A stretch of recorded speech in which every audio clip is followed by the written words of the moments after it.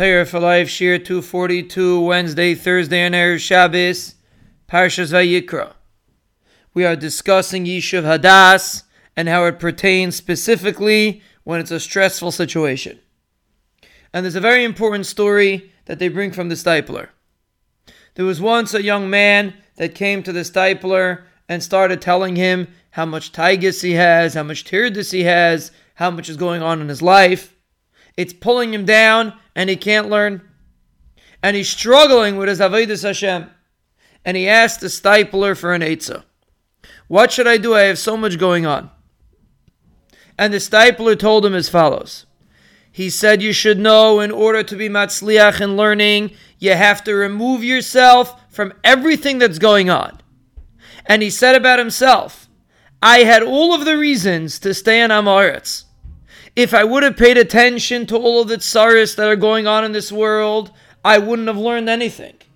He said, I always had tirdus. Parnasa was difficult. I had sar gidul banim. It was difficult with children. You think of the Stipler, you think he had an easy life. He said, I had all of the reasons to be stressed and not to be able to learn. And he said, I worked very hard to ignore everything in order to be able to learn b'menuchas hanefesh, and that's how I was matzliach. And the Stipler is telling us a very powerful concept. You want to be matzliach in learning, you come at night, and you're busy, your mind is occupied. It's before Pesach, there's a lot going on, or a person's busy with a business deal, or there's something going on in the family, and your mind is occupied. When you sit down to learn, if you remove it from your mind and you throw yourself into Torah, that's the kinyan of Yishuv Hadas. It's not just that Yishuv Hadas helps a person understand his learning and connect to his learning.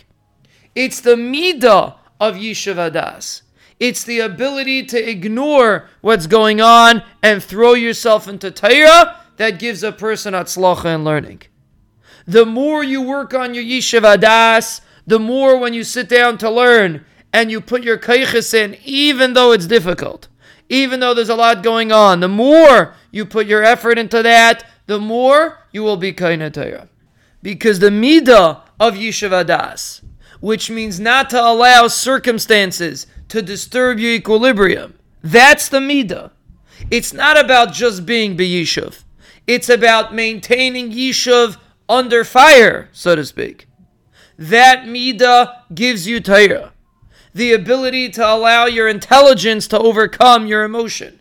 Not to get sucked into the situation, but to ignore everything and throw yourself into the Torah, that will give you a kinyan in Torah.